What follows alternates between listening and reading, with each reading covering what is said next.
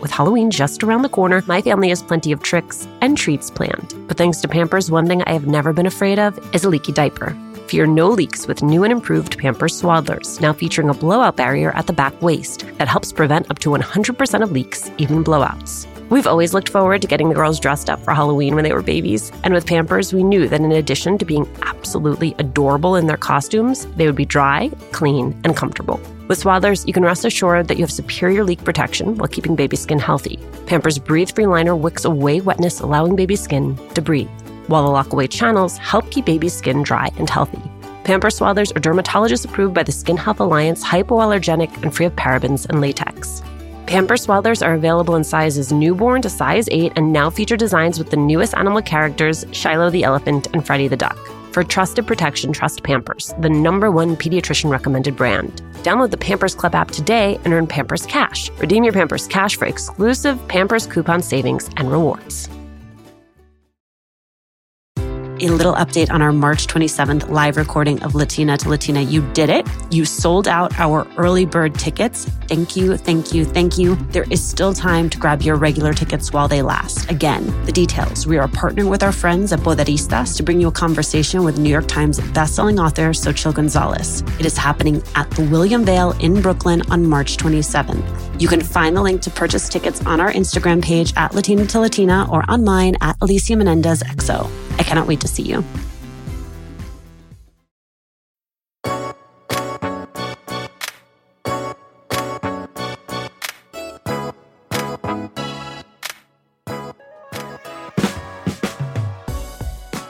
Whether you grew up listening to Maria Hinojosa on NPR or watching her on CNN or PBS, the chances are that you knew her because, well, there weren't a lot of people doing what she was doing, telling stories about our communities. Maria spent her life telling the stories of others, and now she's telling her own in a new book, Once I Was You, a memoir of love and hate in a torn America.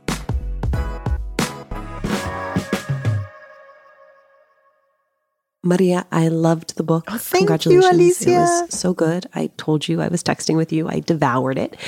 And I want to jump in the middle. You tell a story about writing a television script for Walter Cronkite. What was the assignment? It's a juicy story. So I love, because nobody's asked me about this one yet. Short story is that I am the first Latina hired at NPR. And then very quickly, I'm like, this feels really weird. And I go and work for Latino Public Radio in Spanish in San Diego. And I experience deep machismo there. And so I end up working kind of miraculously back in New York at CBS News in the radio department. And I was doing fill-in work over the summer. And then I was asked to stay on through the end of December to produce a segment from Walter Cronkite. They asked me to write his end of the year commentary. And so I was terribly nervous. As a Latina in journalism in the mainstream and being the first, I was terrified most of the time. I write this piece and I go in and I show it to my boss, Norman. And Norman liked me. Norman hired me. But he saw this piece and he said, Walter Cronkite is not going to read this. And I was like, why not? He was like, because it sounds like you wrote it. And I can't remember if he said, and you're a little bit of an angry Latina. I don't think we talked in that way, but it was almost like, because he didn't have to say it. He was like, because it sounds like you wrote it. And I said, well, let's take it down to the fishbowl and have one of the evening news writers read it and see what they think. Something just said, stand up for yourself. You worked really hard. You actually worked on this. You talked to other journalists. This shit is good. And you're angry in this piece because every American should be angry at what is happening in the United States of America in the year 1987. And so I said, let's go down to the fishbowl, the people who edit the evening news with Dan Rather. We walk up to one of the writers who did not know me, and he's like, yeah, this is good. Yeah, he'll read it. Yeah, change this one word. And my boss had to eat his words, eat crow, as it were. And I was like, damn. And so the point of this story is that as journalists of color, as journalists of conscience, when we are the first or one of the few in many newsrooms, we have to battle for ourselves. The way we see the world as journalists is as valid as Walter Cronkite's way of seeing the world, or Katie Couric, or Dan Rather. We're journalists just like them. There are so many pivot points on your journey, from intern to staff, producer to on air, from Spanish to English.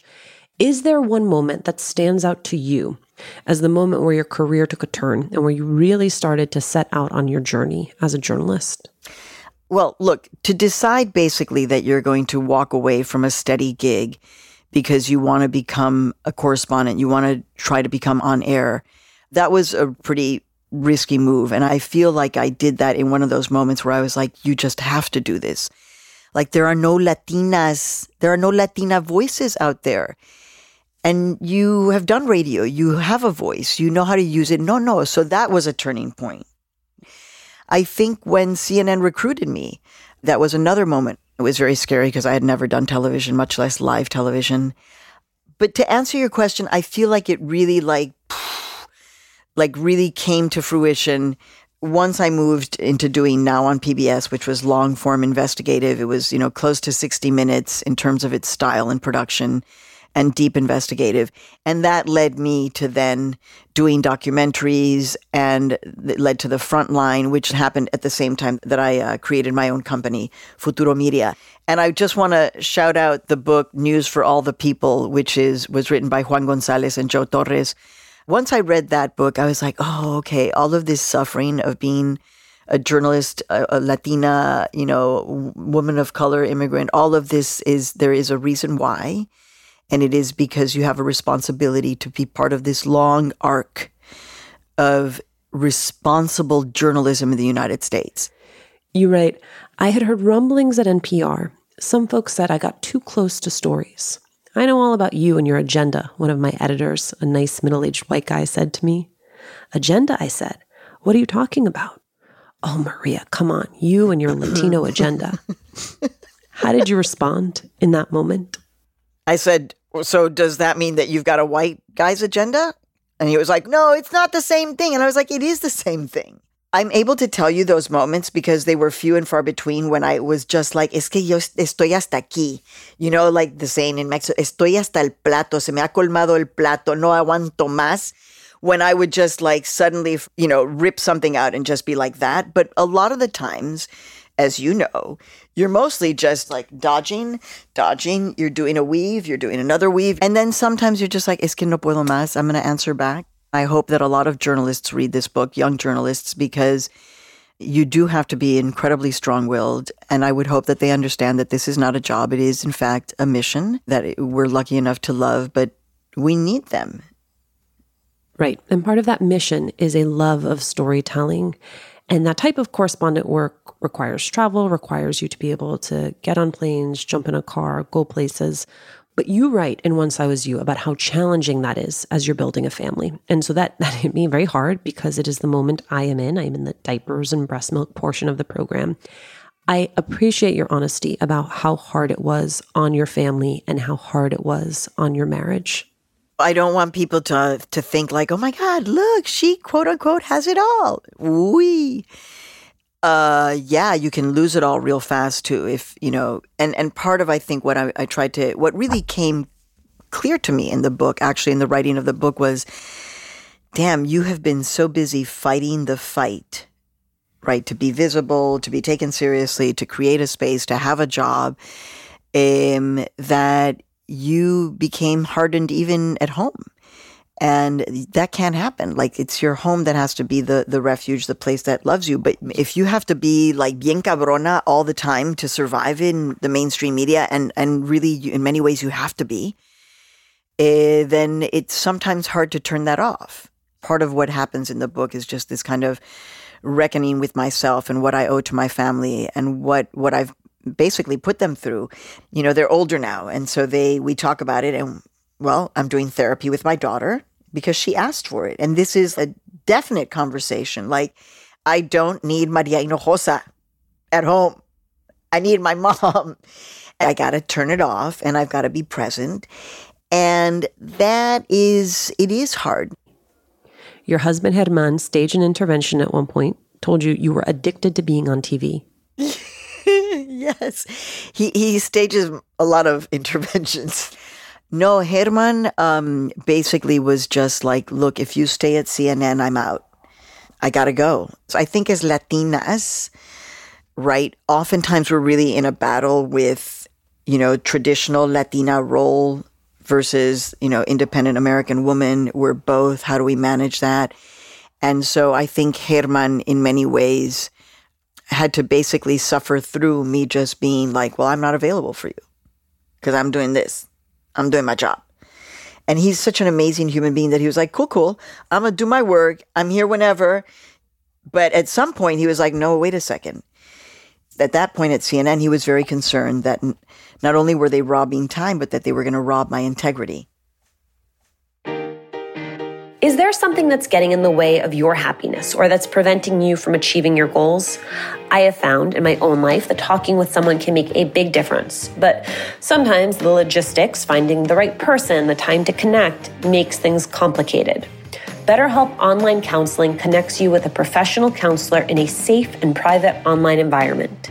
You can get help on your own time and at your own pace. You can schedule secure video or phone sessions, plus chat and text with your therapist. BetterHelp's licensed professional counselors specialize in everything from depression to relationships to self-esteem. In fact, so many people have been using BetterHelp that they're recruiting additional counselors in all 50 states. Best of all, it's an affordable option. Latina to Latina listeners get 10% off your first month with the discount code LATINA. So why not join 1 million people who are taking charge of their mental health? Go to betterhelp.com/Latina. That's BetterHelp, HELP.com/Latina. When my babies were going through their exploration stage, I had so much to worry about. Falling over, bumping heads. What did she just put in her mouth? The list was endless. But when they were in Pampers Swaddlers, I knew I never had to worry about a leaky diaper. Swaddlers are great for both baby and mommy. They keep your baby's skin healthy and dry with Pampers Breathe-Free Liner, which wicks away wetness, allowing your baby's skin to breathe. Swaddlers have always given me peace of mind knowing that diaper rash and leaky diapers were not in our future. There's also the blowout barrier at the back waist to help prevent up to 100% of leaks, even blowouts. Pampers Swaddlers are dermatologist approved by the Skin Health Alliance, hypoallergenic and free of parabens and latex. Your baby deserves that. And they're available in a wide range of sizes from newborn to size 8, and now feature designs with the newest animal characters, Shiloh the elephant and Freddie the duck. Having a diaper you can depend on is important, and it's why I have always loved Pampers, the #1 pediatrician recommended brand. Download the Pampers Club app today to start earning rewards with every diapers and wipes purchase. Not to mention, get great parenting content with Pampers Club. Hi, Latina to Latina listeners. It's Brenda from Tamarindo Podcast. And if you love Latina to Latina, then we know that you're going to love Tamarindo Podcast. And if you're in the LA area and can't make it to the Latina to Latina live event, we'd like to invite you to our event on March 28th. At 6:30 p.m., we're hosting Amigas Blossoming, a night of celebrating and cultivating blossoming friendships. This will be in Highland Park, and all the details to RSVP for free are at tamarindopodcast.com/events. Hey, Red, what are you up to? Just making sure all the M&M's gifts are wrapped and the ball's filled. Remember that one holiday party when we had no M&Ms? Oh boy, I still have nightmares. The cookies? Yeah, you used all the M&M's candies that were meant to decorate the party treats, to decorate snowmen. You did it again, didn't you? They do look cute, though. Bringing cheer, M&M's for all fun kind. What is amazing to me is that in retrospect, it feels so clear that you would eventually start your own media company, and yet it was not clear to you. What was your initial vision for Futuro Media? Oh my God. To make it to 3 years. No, I'm not kidding you. I was like, Jesus, if we can just make it to 3 years. Oh my God, if we can just make it to 3 years, because the 3-year hump for a nonprofit is really like the make or break. Thankfully, I was immediately understood I have to bring people on with me, and I was able to get funding. And then I said, I think the most important thing was to secure Latino USA, which we did, but it was floundering. Well, you went to go ask if you could acquire And they were like, well, we're just thinking about letting it go altogether. Yeah, we were there having a contract renewal conversation with NPR at the time. And they were like, it's okay if Latino USA disappears. Like, we like your brand. And I was like, what? And I was like, yeah, no, we cannot. No, you can't lose this brand right now. When Latinos in 2010 just came out, 43% growth in the census. Why would you kill a Latina brand? Why establish Futuro Media as a nonprofit? I've always had this deep sense that journalism should not be a commercial entity. Back when I was consuming journalism, mostly by watching it on television as a little kid, CBS News, NBC News, ABC News, those were the networks, their news departments were not tied to ratings or to earnings.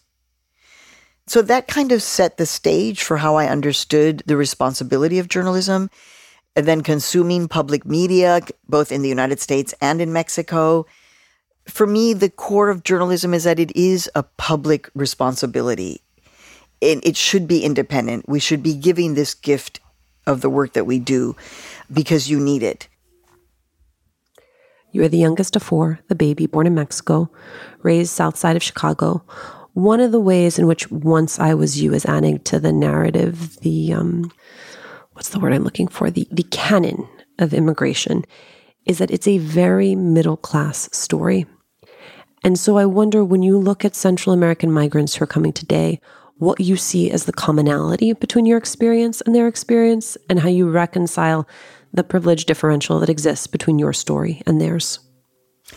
I did understand privilege. Like, I understood poverty very clearly from a child because I was going to Mexico every year by car, and so I would see it all around me. And I was going to Pilsen, 18th Street in Chicago at that time, and poverty in the Mexican barrio in Chicago was for reals. And I lived on the south side of Chicago, so poverty was real. And I understood that I was not poor, that I had privilege. Yes, I was Mexican father. We always lived on a tight, and he was a research professor, so he wasn't making a lot of money. But I understood privilege, and that, I think, is what became the core for me in terms of how I move in the world. My mom, I saw this with her, that ella siempre hablaba con todo mundo. She was always talking to everybody, from all different, whether super high class or del pueblo, working in the gas station, ella hablaba con todo mundo. And so I understood that I could do this too, that there was no difference between me and you. Whether you were an official, I'll speak to you, with authority, or whether you're somebody who is, limpiando los platos, los zapatos. I try to meet people where they are. That's why I try to approach my journalism with a lot of humility, never assuming anything. If you looked at my phone right now, you have calls coming in from refugees whose stories I'm following, and they just call me and they're just giving me, I'm stuck in Honduras, I'm stuck in Tapachula, I'm stuck in Juarez, I'm afraid for my child, I'm hungry, I don't know what's going to happen. And no, I couldn't be further from their reality. But I am a connection. I'm a connection to a person who is living through a horrible moment in history. And I feel my identification with them is like, te escucho. As a journalist, I'm not sending money. That changes the entire story if I do that. But I can be here to listen to your story and let you know that I'm trying to tell it. You referenced a great piece of advice from Sandra Cisneros, where she tells you, don't write about the things you remember, write about the things you can't forget. What most stood out to you that you could not forget and had to put into the book? Oh, well, when Sandra said that to me, and by the way, I owe a lot to Sandra Cisneros. Oh, I get all emotional. Because she actually was the person who read the first chapter. She said, I'll read something if you send it to me. She said, but I'm going to be honest with you. So if you're okay with that. And I was like, okay. And I put on my big girl britches and I just said, okay, ahí va. And I clicked send. And she wrote me back and she said, you got a voice. You got a voice here. Go. So when Sandra told me that, I just started, doing voice memos of things that I didn't want to remember. It mostly was about my experience in the immigrant detention camps and what I've seen there. People don't realize there are concentration camps right now, today in the United States of America. They will be written about in the history books. They'll probably do recreations of these places in the American Museum of Natural History. So, this is a horrible moment in our history. There are things that I would rather forget. And the sad part about it, Alicia, is that, those are from memories of 2011. So imagínate. That's the story that does not get better with time. It gets worse. Among the things you share, you describe losing your virginity as non-consensual. What did it take for you to come to terms with the fact that you had been raped? Oof. Decades. Ooh, decades. I have an amazing therapist. Her name is Cristina. And it was 2015. My dad was dying. My best friend was dying. My cousin was dying. It was just like another one of these hitting rock bottom kind of moments. And we decided we needed to do some deeper kind of therapy. We actually started talking about like vulnerabilities from when I was a child. Like, when was the first moment? But as we went on, there was this moment, right? And that's happening at the same time that the Netflix series 13 Reasons Why was out. And this is when I really was just like, oh, whoa. I used to call it, okay, I'm going to tell you the truth. Like, once I had gotten married and I was settled with my husband, I think I used to say, well, it was like a baby rape. It was kind of like a mini rape. ¿Qué es eso? Because I didn't know how to own that term, that experience, that all of it. I didn't even have the vocabulary. And so it was in the therapy that led in many ways to the writing of this book. And then, of course, Kavanaugh.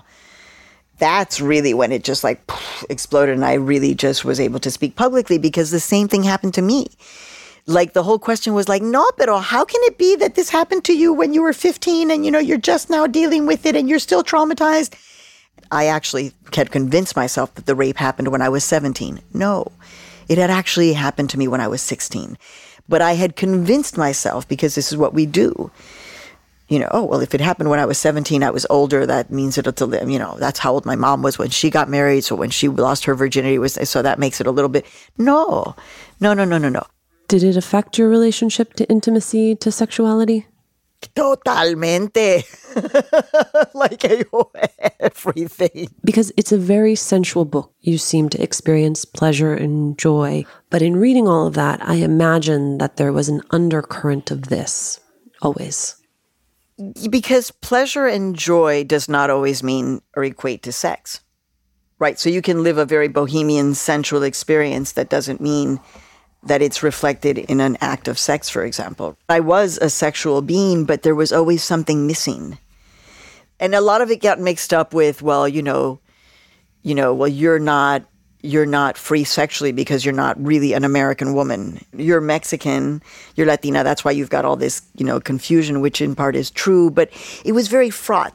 So it is true, because as I was rereading the book for the audio version, I was like, es que no, you really were very coqueta and very sensual and very flirty and very much a part of that, and dancing until 4 a.m. and wearing tight, short dresses and all of that, very much.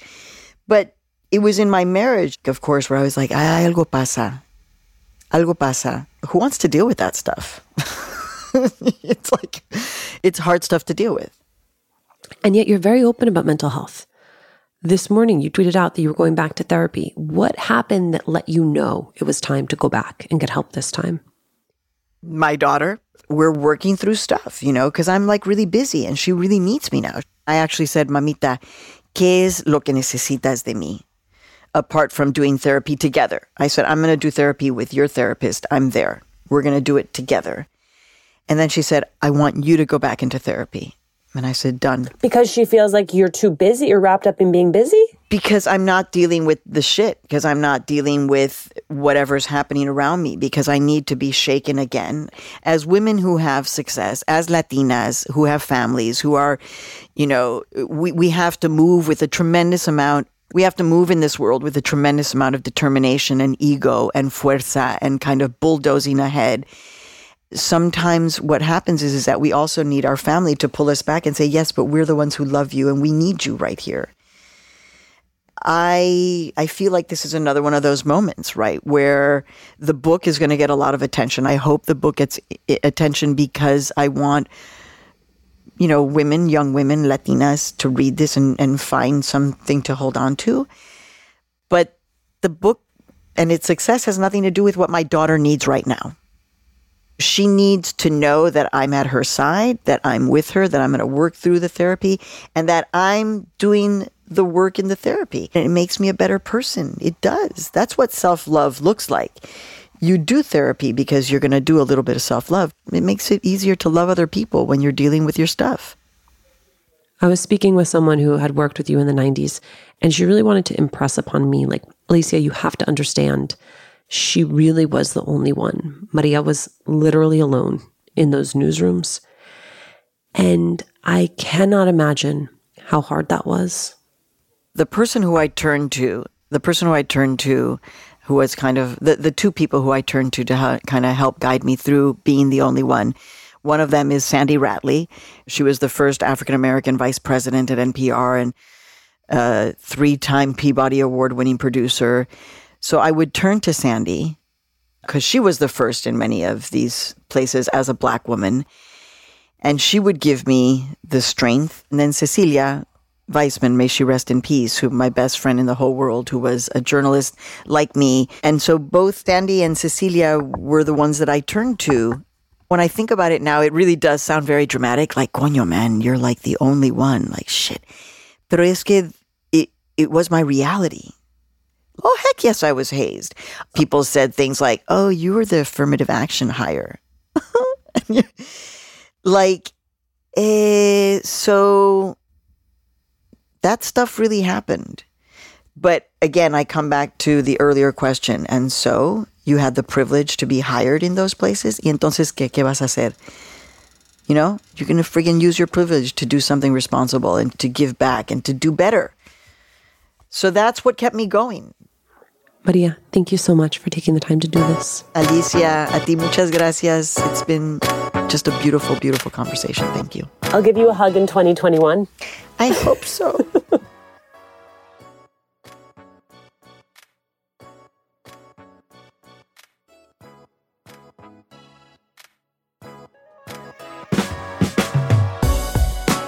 Thanks for joining us. Latina to Latina is executive produced and owned by Juleka Lentigua-Williams and me, Alicia Menendez. Virginia Lora is our managing producer. Cedric Wilson is our producer. Carolina Rodriguez mixed this episode. Manuela Bedoya is our social media editor. We love hearing from you. Email us at hola@latinatolatina.com. And remember to subscribe or follow us on Radio Public, Apple Podcasts, Google Podcasts, wherever you are listening. And please, please leave a review. It is one of the fastest, easiest ways to help us grow as a community.